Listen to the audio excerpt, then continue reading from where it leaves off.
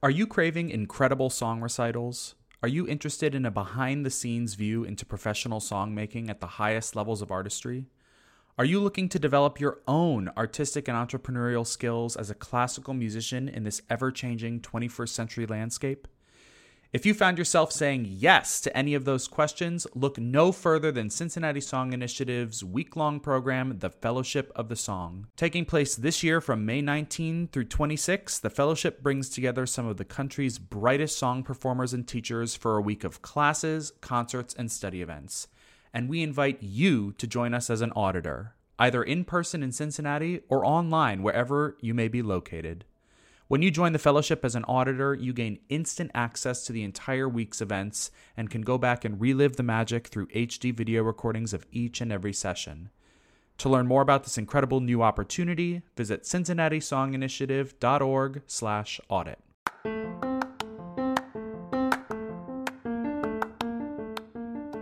Hey everyone, I'm Laura Lavoie, and this is Song Cycle, the official podcast of Cincinnati Song Initiative, where we talk everything song. Its history, its creation, its performance, and its ability to keep us connected through stories. In this episode, I am talking with my dear, dear friend, Dr. Shannon Cochran. Apart from being a smart, empathetic, and generally just lovely human, Shannon has done a bunch of work on researching how health, wellness, and connection can make us better artists and better people. These are the kinds of conversations that I live for. The ones that take a deep dive into how who we are as artists is just as important as what we do as artists, and that we have tools that we can use to encourage our own health, healing, and connection. Sometimes I just need someone to tell me what's wrong and how to fix it. But all the time, I just need a pocket Shannon with me to tell me that singing is joyful, story is the most important, and that it's okay to prioritize yourself.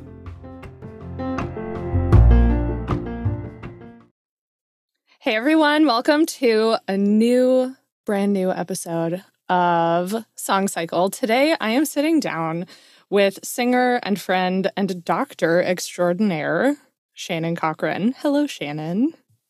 Hi. It's so good to see your beautiful face. It's so good to be here. Oh my goodness. So, Shannon, we were talking before we officially started the podcast about how to introduce yourself. So, now is your perfect opportunity to impress the people with who you are. So, Shannon, who are you? What do you do? How'd you get into it? How do we know each other? What's our connection? Wow. Okay, we're starting it off strong. Okay. It's always the most awkward part, introducing yourself, especially recently finishing the doctorate program. I'm still adjusting to Dr. Cochran. That sounds like my dad, or someone else that I don't really know. But so that's a new title. But I am Shannon Cochran. I am a singer, a teacher, and a lover of health and wellness and fitness. And I have been a part of CSI for a few concerts. Most recently, though, I was in Let It Be New. And that was such an incredible experience to work with living composers on their art songs and cultivate premieres of their works, which was incredibly special. And so that was most recently what I did with CSI. And of course, let us not forget Mr. Tambourine Man. Oh, that is, if you don't know Mr. Tambourine Man, you got to look it up. That piece is absolutely, it's like a full-fledged opera, musical drama. You feel like Lady Macbeth at times. You feel like, wow, you are going through all the emotions. It's a beautiful piece. So I have goosebumps just thinking about it. And y'all listen, if you did not have motivation to sign up for CSI Digital and become a subscriber before now, go do it. Stop this podcast. Stop whatever you're doing. Go sign up, because you need to see Dr. Shannon Cochran sing the shit out of Mr. Tambourine Man. Yes, and of course. Incredible. Also, Let It Be New was amazing. Mm-hmm. Yeah, and Mr. Tambourine Man was my first experience working with Kathy Kelly as well. An incredible collaborator and incredible human.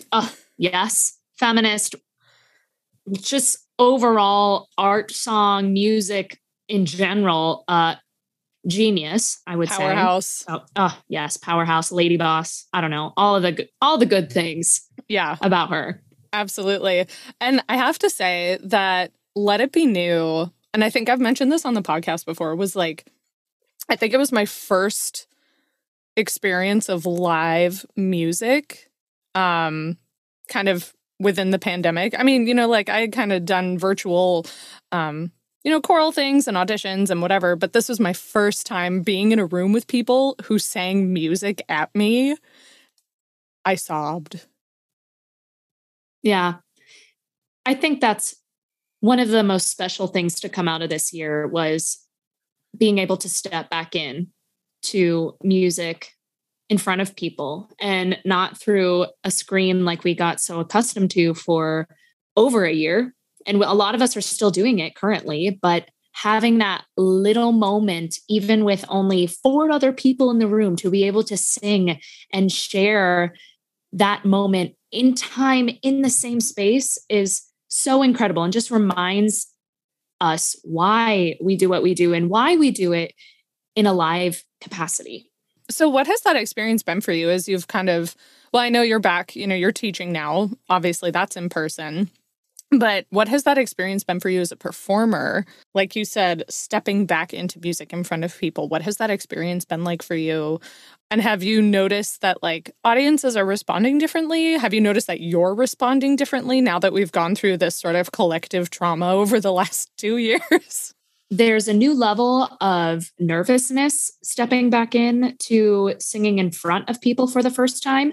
But with that nervousness, it almost feels like the nerves of pre-academic knowledge. And what I mean by that is all of the technical things, all of the body things that you've been told to drop the larynx, don't hold your jaw, relax the shoulders, breathe. You have all this checklist in your mind. Don't make that face. Let your eyebrows relax. Like all those things as you're singing and going. I'm hearing Gwen Coleman running through my brain right now. Oh, always, always. It's almost like a lot of that has stepped away and you're able to remember the joy of singing again, even if you still have Dr. Coleman or your teacher telling you, make sure you do X, Y, and Z, make sure you hit all these points, but you're able to step back and feel the nerves. Like this is your first time singing in front of people, or to feel the character a bit more because you just have the joy of getting to do this for people and getting to do it for people right there versus through a screen. And that energy in the room is electric. To feel another person's energy in the same space is why we continue to do what we do. That connection with another human being is so powerful and visceral that sometimes I feel like I'm not back to square one as far as a performer, but I'm back to that joy.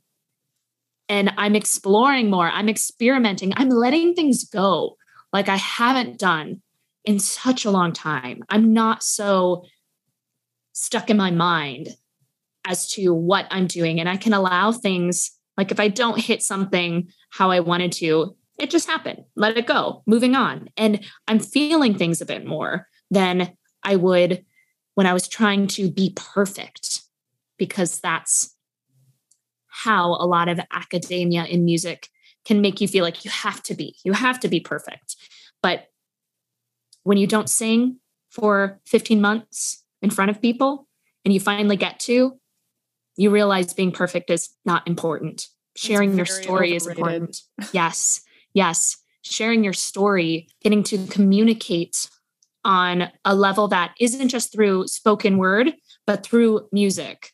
And to share that experience with others is why you do it. I'm so in that boat with you right now because, like you, especially when, you were doing both an AD and a DMA at the same time at CCM, which is just like input overload, where people are constantly telling you how to improve vocally, stage-wise, musically, you name it, diction, everything. I have found for myself over the past 6 or so months, as I've kind of tiptoed my way back into singing, that all of that information is still there, but I've found like freshness in that information, and that it is helping me find the beauty in music and in expression. And if those academic or informational inputs aren't serving the beauty and the freshness and the expression of the music, then I don't really care anymore. 100%. My stepping stone, I keep saying stepping into because I feel like we're putting on shoes when we get ready to perform. But whether you wear heels or flats or barefoot, whatever you do, there's now this opportunity to remember why you started this in the first place, why you decided to pursue it in more than just a hobby or more than just for fun. You wanted to dig deeper into it and understand more of the nuance and also create and cultivate your own inner artist. And sometimes you need that outside input to get you there. I feel like as you get further and further along in your studies, and also when you step out of your studies, you're able to, like you said, figure out, okay, that input's helpful. That input is helping me feel this and get to that place. And that one today, it's not helping me where I need to go. And that's okay. And instead of feeling like you have to take on hundreds of ideas of what you got to sound like, what you got to wear, what you have to sing, how you have to sing it, how you need to stand, what your body needs to do. And sometimes you just have to shake that all off and remember that it's you. And you are the one singing it. You are the one doing it. And so why not start with you? And if any of those pieces of advice, outside input becomes internal input, great. If it doesn't, it's okay. But start with you. I will start with me. That's what I'm going to do. That's all. This tails really nicely into, well, normally I start off by asking someone what art song is, but I'm going to put a pin in that and ask you that later, because I think what we're talking about right now is more important. Because you mentioned when you introduced yourself that you are like an advocate for health, wellness, and fitness. And you're talking a lot about how, these inputs are great, how you use your body, whatever. But sometimes those inputs are better used at some times than in others, or just not helpful at all, or during a pandemic, just kind of useless information if you're not even using them. So for you, what has that journey been? And I guess we can talk a little bit about how it's led to your research as well, but what has that journey been for you moving through kind of what you're being told about how your body should be, how you should sound, how you should think about your sound, how you should think about yourself and your artistry? What has that journey sort of generally been for you from, I guess, the beginning of where you started formally training as a singer until now as a teacher? How has that journey been for you? And now how is that manifested in your own teaching and your own perception of yourself?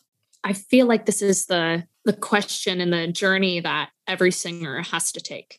It can be an incredibly tough journey. I found it to be really challenging for a while because as a young singer and even into my mid-20s, I didn't really understand who I was. Not necessarily as a person, but as an artist. I took on the ideas of what other people wanted me to sing, what other people thought I should and shouldn't do. And I constantly was asking for outside guidance. And I never really took the time to stop and say, okay, but what do I like? What fills me? What do I actually enjoy to sing and to be living in as a character?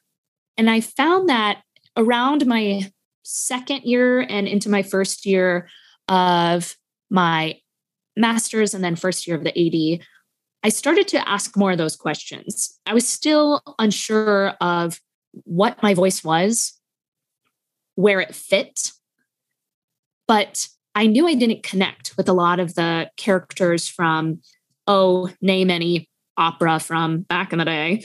And it wasn't me. And I could put on the character shoes and I could sing, I could do it, but was it really what I wanted? Was it really who I was and the story I wanted to tell? And I had to ask myself those questions. And eventually I realized, even within the last 2 years, I would say the pandemic has probably allowed a lot of artists to stop and think about what they want, who they are, and where they want to go and what they want to do. And that time allowed me to dive into art song more. And again, we can put that pin for later, but the art form allows you to have a bit more creativity at times because you have to do a bit more of the digging as to what the story is and how it resonates with you. And you get to share more of yourself with it. And that's something that I learned for myself is art song has a big part of my heart. And I don't think I would have found that if I would have continued to just listen to what everyone else was telling me to do. And then, as I kind of mentioned this earlier, I felt like I was trying to be perfect, always trying to sing everything exactly how it needed to be sung, perform everything perfect with the right diction, the right tempo, the right body, the right acting, hitting all the marks. And I found I was pushing it too far and things were becoming stiff and things were becoming, to be honest, not fun. And I lost that joy of singing and I lost the joy of myself as an artist. And I lost who I was as an artist. I had no idea anymore. And through a journey of health and wellness, by especially inner work with health and wellness, like meditation and mindfulness, journaling, I was able to dig deeper into myself and to remind myself that as an artist, my artist is me. It's not anyone else. So all of the parts of me, all of that inner turmoil, the things that maybe I would believe to be my faults back in the day that were stopping me from being perfect, were the things that made me my artist, the things that really made me special. And it took a lot of time to find that, but I was able to find it through this mindfulness and mind-body practices, which eventually led to my research in my doctorate program. And in my doctorate program, I wanted to figure out where the lack was in an academic institution for artists. I felt like there was so much emphasis on technique, on the building of an artist, the outside of it, and the vocal instrument. But the instrument doesn't stop at the throat. So why are we putting all of the attention on the throat when the artist is the artist from head to toe? So in this field, you see a lot of people falling in love with music. They decide to pursue it. They go into an undergraduate program. They continue on, and then eventually they burn out. They get tired. They lose their joy. They lose their passion. They realize like, this is going to be so much work to be financially stable, or there's all these hurdles that come. And all of those hurdles are things that I felt we didn't figure out how to address in an academic program, particularly for vocalists, but for all musicians. There was this lack of how do we take care of the artist as a whole human being instead of just an artist as a performer. I realized that the inner work that I did through mind-body work, through meditation, was how I was able to bring my inner artist back. And I wanted to create a practice for other singers, just based off of where my project went to for my doctorate, but for other musicians, other artists, to also put part of their curriculum focused on their inner self, on their health and wellness. So it ended up being a 7-week project where I introduced a group of students to all these tools that are mind body tools to help them learn things about themselves, to help them express themselves, and to also put themselves as a priority. As an artist, it may seem like, well, your art, you are working, living, breathing what you do, which, yes, that is how our academic institutions may make it seem. But a lot of us lose the personhood out of that. We lose ourselves in that. And so we needed time to focus on, oh yeah, let's check back in with Laura. Let's check back in with Shannon. And let's make sure that that part of you is thriving and joyful. So that 7-week practice, some of the tools that I worked with the students, journaling, meditation, nutrition, sleep. How often are we in rehearsals until 10, 11, 12? And then at least while you're in school, you might have to turn around, wake up, 8 a.m., you got a class. And it's always theory. It's always theory. Always. It's always theory. Or like piano. And you're like, wait a second. I'm not awake for this yet. So trying to remember to prioritize those things as well. Another would be exercise. And exercise that's joyful movement, not killing yourself at the gym. If that's what you really want to do, go have your fun. All right. But moving your body, maybe on a walk, and paying attention to what you're seeing. It's mindful movement, joyful movement. And then one of my personal favorites, moments of joy, like the simple things of your day. If you love coffee, when you wake up in the morning, really pay attention to when you're making your coffee, whether it's an espresso or you do French press.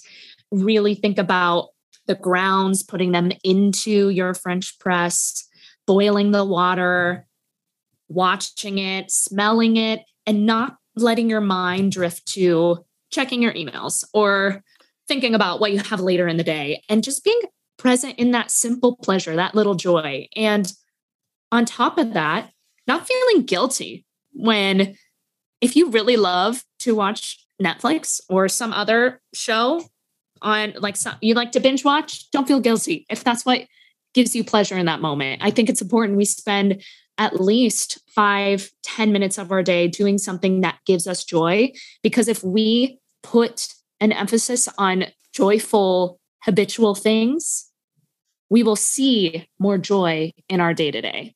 I've been sitting over here. I have half a page of notes. I don't know if you can see that, but I have half a page of notes of everything that you've talked about, because I have so many things I want to pick apart in all of this, because it's amazing and so important.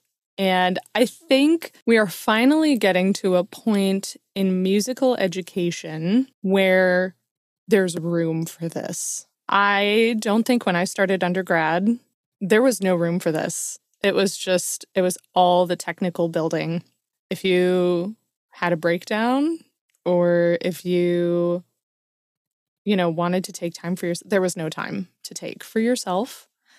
There was no time for a breakdown. Or if you had a breakdown, you still had to go to rehearsal.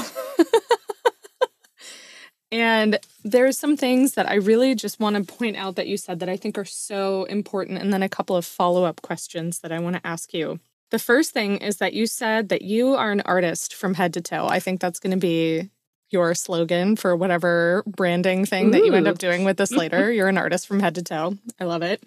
I think that's so important because, and you said this where you kind of hear this adage where it's like you're a human being, not a human doing. And I think that applies so even more so to being an artist, as you are an artist being, not an artist doing. And I'm sure if you've done all of this work, the work of Artist Way, Brené Brown, and those have been, for me, very instrumental in my work as an artist. What I want to know about your sort of I guess, curriculum, for lack of a better term, that you built is like, do you have some sort of resource where people can find this or do these exercises for themselves? Or is it just sort of write a list, put it on a sticky note, stick it on your bathroom mirror, and remind yourself to take 10 minutes of joy every day? I think some of the pieces you can find different resources for. Like, for example, meditation. There's Headspace, there's Calm, there's a ton of videos just on YouTube. But for the project, I wrote and recorded a bunch of meditations. And that's actually a goal of mine soon, is to kind of have my own platform, a website, blog of some sort where I'll have those. So stay tuned, more to come with that. To have I will be your first subscriber. I will sign up. I will be your number one fan. Yay. Yeah. So that's on my list, to have more of those resources that are kind of the physical work, as far as meditation, journaling with prompts, different exercises that you might consider to be mindful, or moments of joy, or simple pleasures. But things like exercise, I'm yoga certified, so I also have done yoga videos that will be on there. But that is something that I believe that when you move your body in a joyful way, it brings more joy for you. And so there's no right or wrong as to how you move your body and in what way. And nutrition is filling yourself to feel good, and whatever that means for you. And there's such a lack of time sometimes in music education, academia, where you are from 8 a.m. until 10 p.m. in a class or in a rehearsal, and you hardly have time to eat anything besides the banana and granola bar you packed at 7:30 in the morning. So you are running around, hardly eating anything, and then all of a sudden you're eating a lot because you're so hungry, and then you just feel stretched thin. But putting the emphasis on taking a little time to be mindful while you're eating, whatever it is you're eating, pizza, salad, pasta, a chocolate bar, whatever it is, but to let yourself breathe while you do it. Don't be so rushed and hurried to finish it. And that's also with sleep. We mentioned how sometimes I laugh about this, but there's almost praise in being tired, where, oh gosh, I got only 3 hours of sleep last night. Like, I'm just... Wow, you're working so hard. Congratulations. Here's your gold star. And it's so sad. We know the studies. We know how important sleep is. We know that to be a functioning person, you need to have rest and sleep. And I hope that as people change up the way music education is being programmed, that we put more of an emphasis on the care and well-being of the students. As far as moments of joy, that's something that is totally up to the artist, up to the individual. Things that fill you. There's a mezzo who loves knitting, loves crafting. And I would say that's her moment of joy, her simple pleasure, something that fills her and also helps her be a better artist. Because when you are taking care of your health mentally, physically, emotionally, you will be more in tune with your own emotions, with your own self, and be able to be a full artist. I just agree.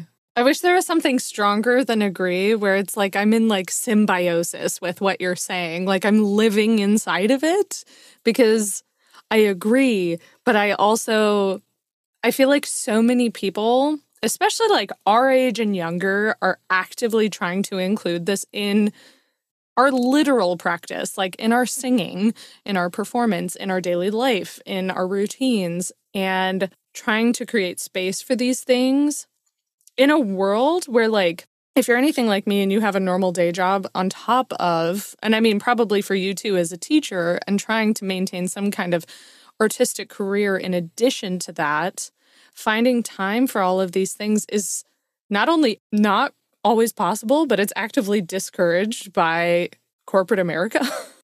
I swear this is not a product plug, but one of the things that has brought me an immense amount of joy is washing my face at the end of the day.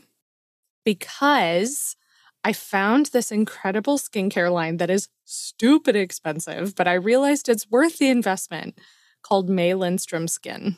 And she has this beautiful website that just makes you feel like you are the guardian goddess protector of your sanctity, your sanctified space of like taking care of yourself and the rituals surrounding that. And I was like, I absolutely want to buy all of your products. And Yes. so I have like all of them, and it has truly like turned into this beautiful ritual for me that not only brings me joy, but it makes me feel like I'm taking care of myself. So if you need some new skincare, highly recommend. It took me a little while to save up for some of it. Oh my gosh, skincare is so expensive. But you're right. Those rituals or things that you have in your day to day is where I would start often. For if you can't think of something that you would want to put in your day to actively think like, this is my moment of joy. Because some people are very practical people in that way where they're like, why am I going to force myself to be joyful? Well, what's something you already do every single day? Skincare, coffee, tea, walk your dog, brush your teeth. How can you be more mindful in that moment? How can you be less focused on the tasks that are upcoming and be focused on what you're feeling in that present state, in that movement, in that time? And that's how you can start. That's where you can dip your toe into that. And then you'll be able to find those moments in so many things to be joyful in it. When you're cooking is another big one for people. Instead of maybe scrolling through TikTok or Instagram, which guilty, but while you're cooking, be really focused on how things smell, how things look, the colors changing. And that can be your time to just be in that moment. Another thing I was going to say, you brought up books, resources like Brene Brown or The Artist's Way.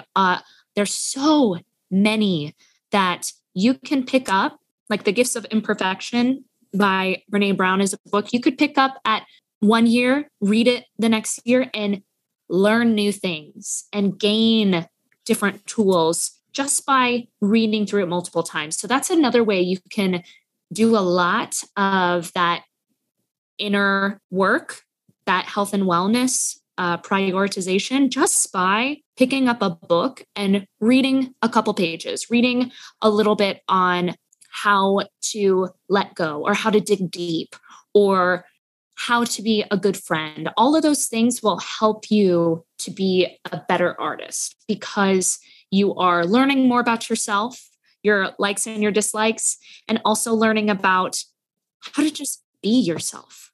And so definitely books are another great resource where you don't really have to seek out something.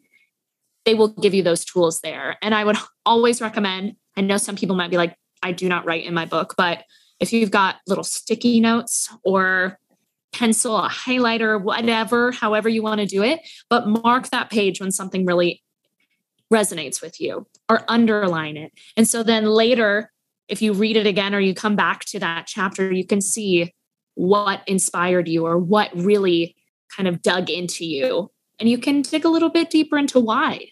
What is the reasoning why that really hit so strongly with you? So definitely books are a huge, huge resource to this. Absolutely. I actually just discovered fairly recently, because of Brene Brown's podcast, a book by two sisters, Dr. Emily and Dr. Amelia Nagoski, called Burnout, which has been huge. Like, I love Brene Brown for all of the reasons we all love Brene Brown, but I needed practical applications to de-stressing and like just managing the amount of work I had to do while still maintaining a semblance of my humanity. And that book has been enormously helpful. And I'm trying to get them on my podcast. Oh, that would be amazing. So if y'all are listening to this, check your email. It's funny that interview with them, I feel like I remember listening to it kind of when I was in the midst of planning or starting this project. And it reminded me that the work that I'm doing with this is needed and valued, and it's important. And it's something that it's not just me and a few others that feel like it's missing, but it's a big problem that we need to address and figure out how we can help others through it. Do you remember when I said I was going to be aggressively like shaking my head when I agree with you on things? I may have given myself whiplash. Because this is so important. It's so important. And I'm so glad that you have found this both for yourself, but also for the rest of us who are going to benefit from this research. Like, this is amazing and very important. Yes, it is so important. And you kind of hit something too, that this work is something that almost in a way gave me an incredible gift, a gift of myself again, and the gift of agency over myself. Dare I say the gift of imperfection? Of course. Yes. Oh, yes. And that's something that when you do this work, when you take the time to prioritize yourself and your own personal health and wellness, it's almost like you're looking with new eyes in a way. You see things in a totally different way. You hear things in a different way. You're able to understand that your inner voice, not the critic, not the judge, not the one that's been mean to you for your whole academic career, but that voice that's in there that is telling you, you got this, is more of the star now, is bigger, is brighter. And it's telling you, and you can finally hear it, that you're worthy and that you're enough and you deserve to be here. I need to hear this. I know a lot of people need to hear this. And I know for so many of us, we are brought up in a very critical environment, not critical necessarily in like a bad way, but just a highly critical environment. So that critical voice in our heads is always so loud and so present, and it drowns out any of those like, hey, you did that, go you, or hey, you nailed that audition, or you just gave a really great performance, or you hit that high note. Our brain always goes to, what did I do wrong and what can I fix? Instead of, where am I right now and what's going right? What am I proud of? What feels nice? Exactly. And we need to remind ourselves of those things once in a while. Yes, because I need to remind myself. Yeah. I think all of us do at one point or another. And kind of to jump back to why I came into this was because I couldn't hear that voice at all. The only voice I could hear was the critic and the judge. And I knew that there was something within me that needed to be uncovered. And I also want to tell young singers and musicians in general on their path that it's okay to prioritize yourself. It's okay to take some time to step away from the quote unquote grind and focus in on you. That was something, that leap was so scary, but it was the best leap that I could have taken for myself, to take some time away from singing, quite frankly, and to do the work that needed to be done of, let's find that good voice within, as in the one that is uplifting, that is supportive, that is your best friend, your biggest advocate, your strongest ally, the one that is in there. We got to bring it back up. We got to uncover it. And the judge and the critic, they may not go away completely, but it gets easier to put them away. And the things they say happen less and less, and they're quieter. It almost feels like often they are off in the distance. So maybe you hear part of it because of a gust of wind. I don't know. You hear just a little thing that they say, but you're able to hear more of the you voice of, that was great. You're great. And I believe in you. It's okay. I cry all the time. It truly is embarrassing because of how many times I've cried on this podcast. Everyone knows now. And you know what? It's fine. I'm living my truth and my existence, and I experience emotions through my eyeballs. And that's just the way it is. And that's one reason why you're a beautiful artist, because you feel so deeply. In my eyeballs. In your eyeballs specifically. So one of the things that I want to circle back to that I think bring me back to Art Song, you said that Art Song was one of the things that helped you reconnect with your artistry. I think that's enormously profound for many reasons, because one of the main ones is that as we go through academic institutions, training programs, whatever, we are told, I was told, that the only viable artistic singing career is to do opera. And I said, are you sure? And that's when I discovered Art Song. And it opened up a whole new I was very lucky to have some champions in my time of saying yes, this is okay. You can do this. But it was hugely important for me to have that artistic outlet. So I want to hear about your experience and how Art Song brought you to sort of a new sense of your artistic self. Yeah, it was a similar experience where there's such a focus on your 5 arias, your aria package, learning new repertoire, and it was always arias.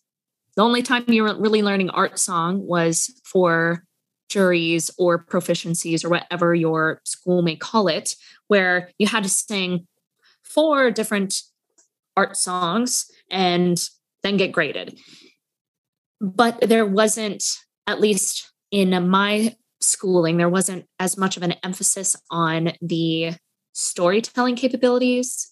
You're able to, kind of like I mentioned earlier, able to connect more to yourself in the moment. And with opera, you are a specific character in a show that is going through a specific journey. Now, how you maybe would sing a line or act a line and the meaning might be a little bit different, but there's kind of a little bit of, let's say 10 options or however many you have. You have so many different paths you could take, and it's limited. Where once I started to dig into Art Song, I realized there was no limit as far as where you could take it, because it was all about how you felt it, how you resonated with it, how you saw the story. There wasn't a 1880s blah blah blah in a little courtyard with, you get to make the scene for yourself. You get to live out that scene however your imagination creates it. And as someone that started more as an actor growing up, that opened the door for me for my creative side, because I didn't feel like I had to think about, how did the Met Opera do this in 2002?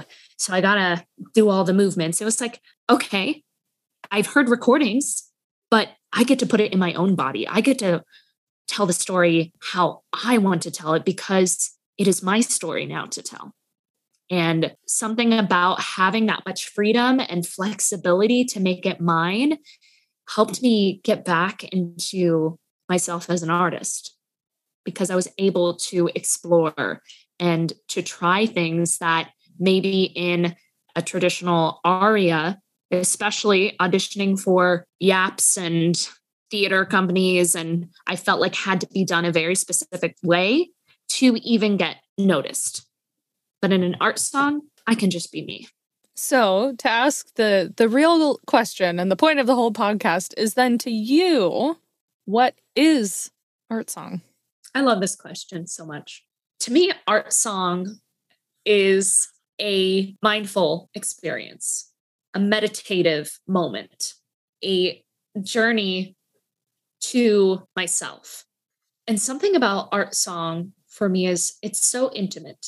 It feels like the writings of my inner thoughts coming out, or like someone almost like Lizzie McGuire, like I'm that little I like a little diary I love snippet. that reference just happened. I'm imagining like a little animated Shannon Cochran. Exactly. Like That's how it feels. Like it's like my diary, and being a super emotional sorry. like empath. Get it out of I my know. brain. Now you're gonna see a little Shannon. If any graphic artists or animation artists are out there listening to this, will you please send me a little cartoon of Shannon Cochran writing in a journal? Please. I mean, you probably won't ever hear another Lizzie McGuire reference, but I'll pass that torch. See if anyone else can live up to that. But Anyway. it's that idea though of what I'm thinking, or what I'm thinking is being communicated to the outside world. And sometimes I think about this idea that the reason why we sing is because we have more to share than if we were just talking. And that level of adding music in with speech and with the art song, the inner workings of your mind through this text is you sharing that intimate, that personal, that deeply vulnerable moment with whoever might be there to experience it. And with that, I really find art song to be almost a little terrifying because it is so vulnerable. It's so raw, and it is so wide open, and it is so much about the self that it's thrilling. It's almost a little bit of an adrenaline seeking type of art form, because you have to almost rip yourself open and be in that moment 100%. And it brings me back to this idea of it being a meditative, mindful moment. Because when you allow yourself to be mindful in that moment is when you're totally vulnerable, when you're totally open, and you may have no idea what you're about to do, but how thrilling to be able to express yourself in that way. Absolutely. One of the questions that I have for you now is you have come from this beautiful explanation of how you see art song and how it's affected you, but also how you invest in it as a performer. How do you recover from these episodes of vulnerability? Like, I know that not all art song is like an exorcism of the soul, you know, like it's not always like this deeply profound emotional just sort of explosion where you just feel like empty, but there is a certain level of like your soul that goes into these kinds of performances. So what do you do to recover from that? You know, if you have to give a lot of yourself in a performance, or you have to give a lot of yourself into a story that, I mean, can be very emotionally draining, and like at the end of the performance you're still expected to like say hi to everyone and go out for dinner or drinks afterwards, you know? So like, how do you recover from that emotional expedition? That is such a good question, especially because I think a lot of times we forget that part after a performance, is that so much time, energy went into what you just completed. And your body, your adrenaline is potentially going to crash. And it does often. You see people, and it's happened to me before, where you finish a long stretch of rehearsals and you've done your performances, and then you get sick. Oh my gosh. Week. Yep. I'm sure many people out there could relate to that. And so how do you recover? This is another part of your health and wellness, and understanding your boundaries as far as after a performance, what do you need? And it's going to be different for everyone. Everyone's own health and wellness practice is totally different. So maybe for you, it's taking the space of 15 to 20 minutes after you finish, you stepped off stage, to not greet anyone and to sit in your backstage area or wherever you might have a little space, and to decompress. whether that's a meditation, whether that's just deep breathing, closing your eyes, just hydrating. Maybe that's something that works for you. Maybe for other people, decompressing would be telling the people that want to celebrate with you, like, I need to go home and sleep. So let's do a celebration brunch in the morning. Figuring out what works for you. And so it might take some trial and error as far as, okay, I know I'm okay with hanging out with people, but I know that the day after, I just need to be home. I need to be home, alone, horizontal, not doing anything. Always horizontal. Yes. Yeah. And that's the biggest thing that I would stress is that what you need is uniquely yours. Your way to optimal health and wellness for your artist is truly your own practice. So how much sleep, what kind of sleep, whether it's you prefer bursts, some people like to take a little nap in the middle of the day. If you know that's what you need, awesome. What your diet is as far as like what you like to eat, it's yours. Your moments of joy, your simple pleasures, the things that you can be mindful in, they're yours. How you meditate or journal, it's yours. There's no right way to prioritize yourself, but it's the act of prioritizing yourself, your rest, your recovery will help you to be able to continue this and to avoid that burnout like we were talking about earlier.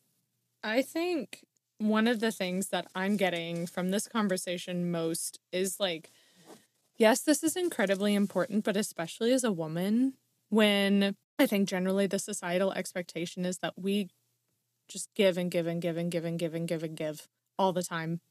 And setting those boundaries and taking time for yourself is not always, I would say generally not encouraged, but sometimes actively discouraged. I had to send an email today to someone and I said, hi, if you want to get a response to this email if you want to get a response to an email from me, like, don't send it to this email because I don't check it. I don't check it after 4:30 on weekdays and I don't check it on the weekends, And I felt after I sent that email, I was like, is that okay? Am I allowed to do that? And I had that moment of questioning myself because we live in a time where we're expected to be available all the time. But especially as women, we're really just expected to kind of do it, whatever it is, whether it's singing, being available for a performance, cooking dinner, cleaning your house, raising kids, accepting a job, whatever it is. There's something that someone said to me once. It is not selfish to prioritize yourself. And that took kind of the breath out of me because, like you were saying, I think people expect us to say yes.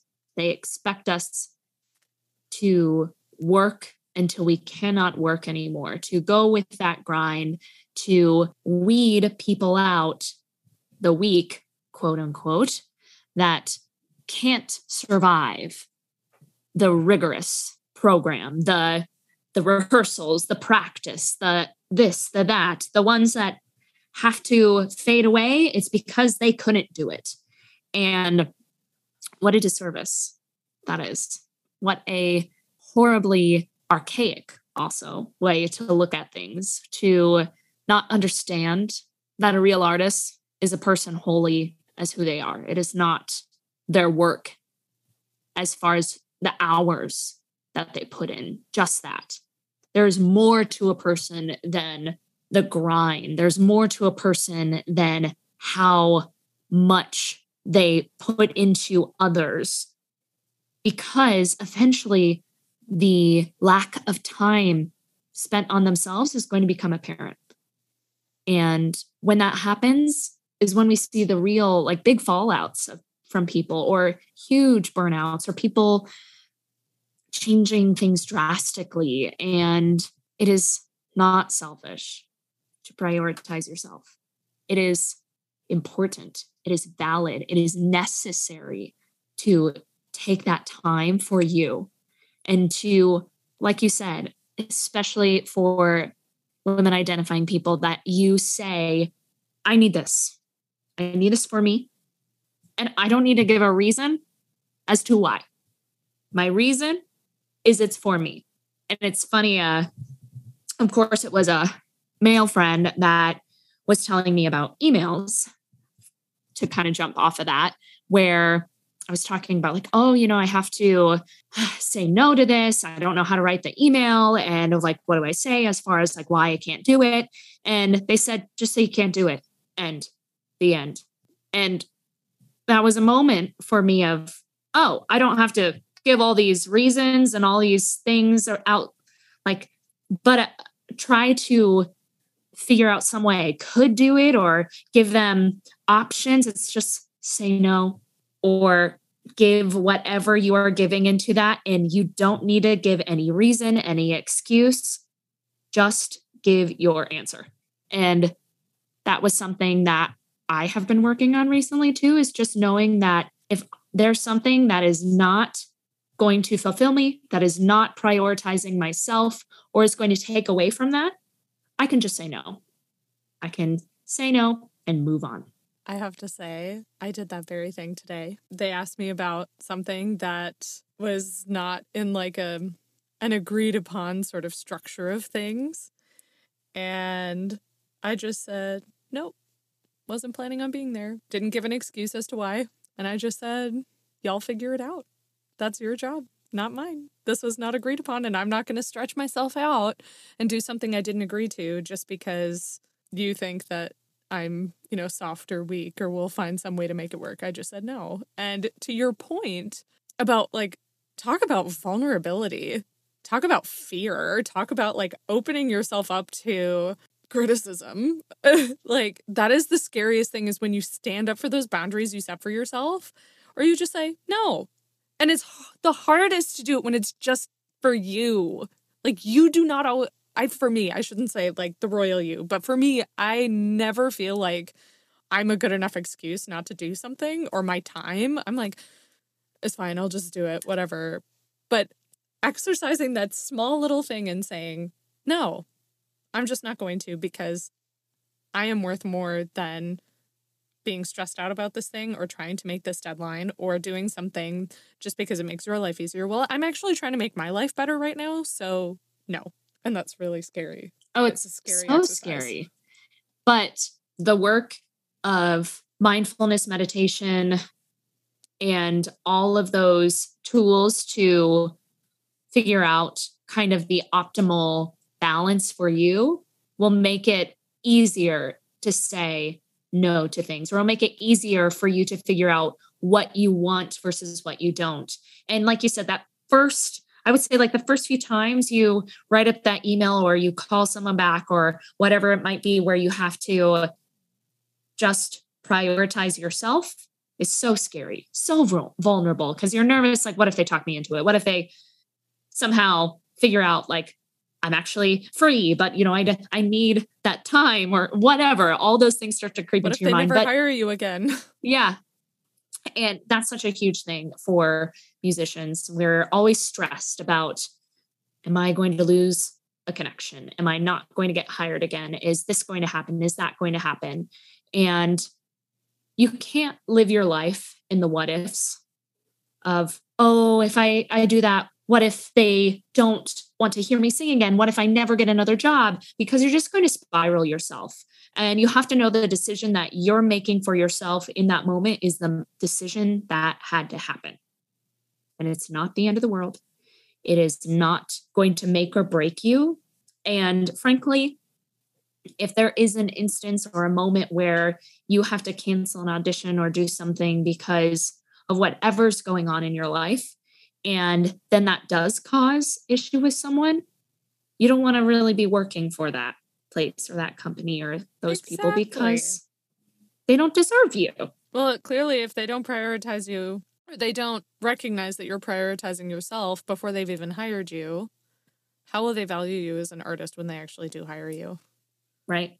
Dr. Shannon, this has been a profoundly important conversation. I say this literally every podcast. Oh my gosh. Y'all are going to get so tired of me saying this, but this has been so important. Just first, selfishly, for me.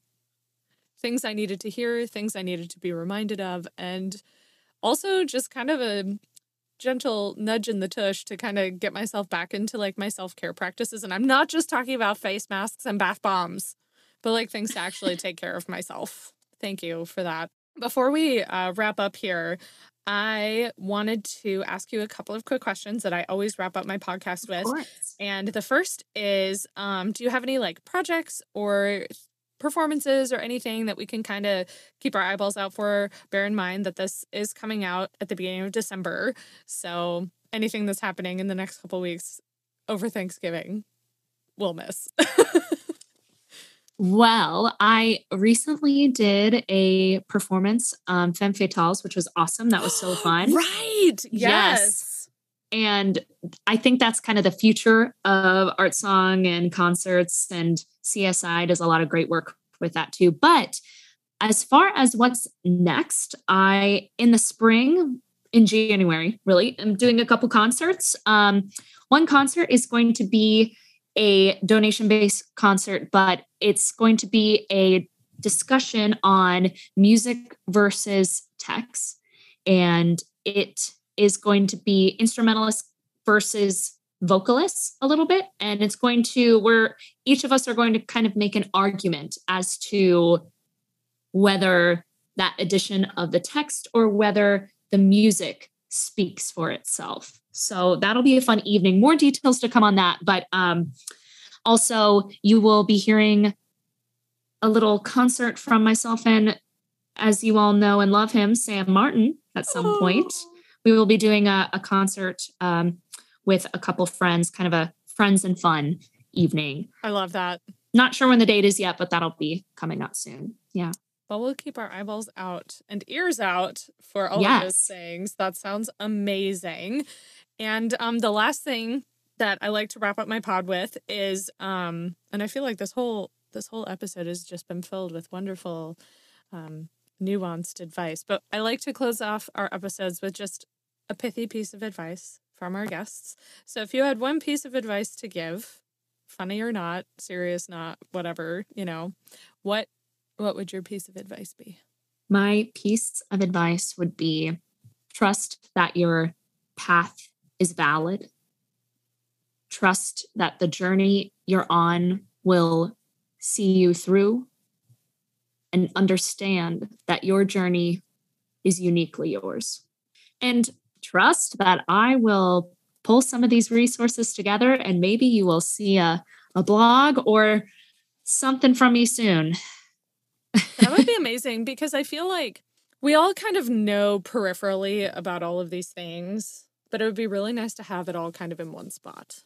A list of books, a list of, Yoga with Adrienne videos that you like, Yes, she's great. If you need a place to start, truly a yoga video for anyone based off of what you want. Yeah, but just a nice kind of launch pad for all of those resources. And I think one of the things that I appreciate that you've emphasized so much is just you have to figure out what's right for you, but we also need to know where to start. Yeah. And it sounds like you've given us a good starting point.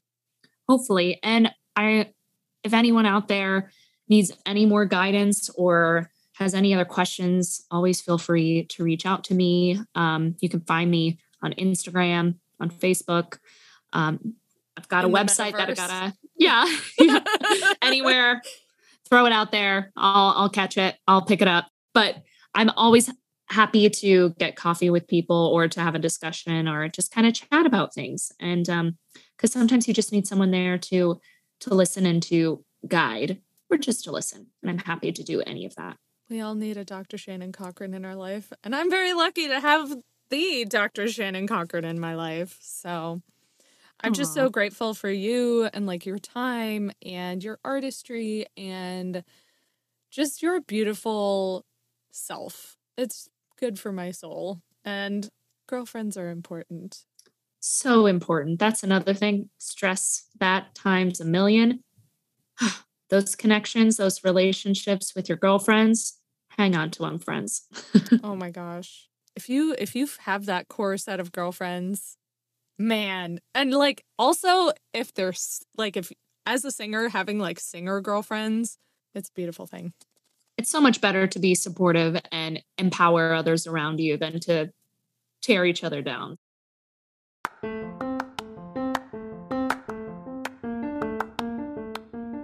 Thanks so much for listening. If you want to keep up with Song Cycle, new episodes will be out on the first Monday of the month. Be sure to subscribe wherever you listen to us. And be sure to check out our Spotify playlists, and as always, you can find out more at CincinnatiSongInitiative.org and follow us on all the socials. Until next time, just keep singing, y'all. This podcast is produced by Cincinnati Song Initiative and hosted on Anchor. This podcast episode was edited and engineered by Andrew Nally.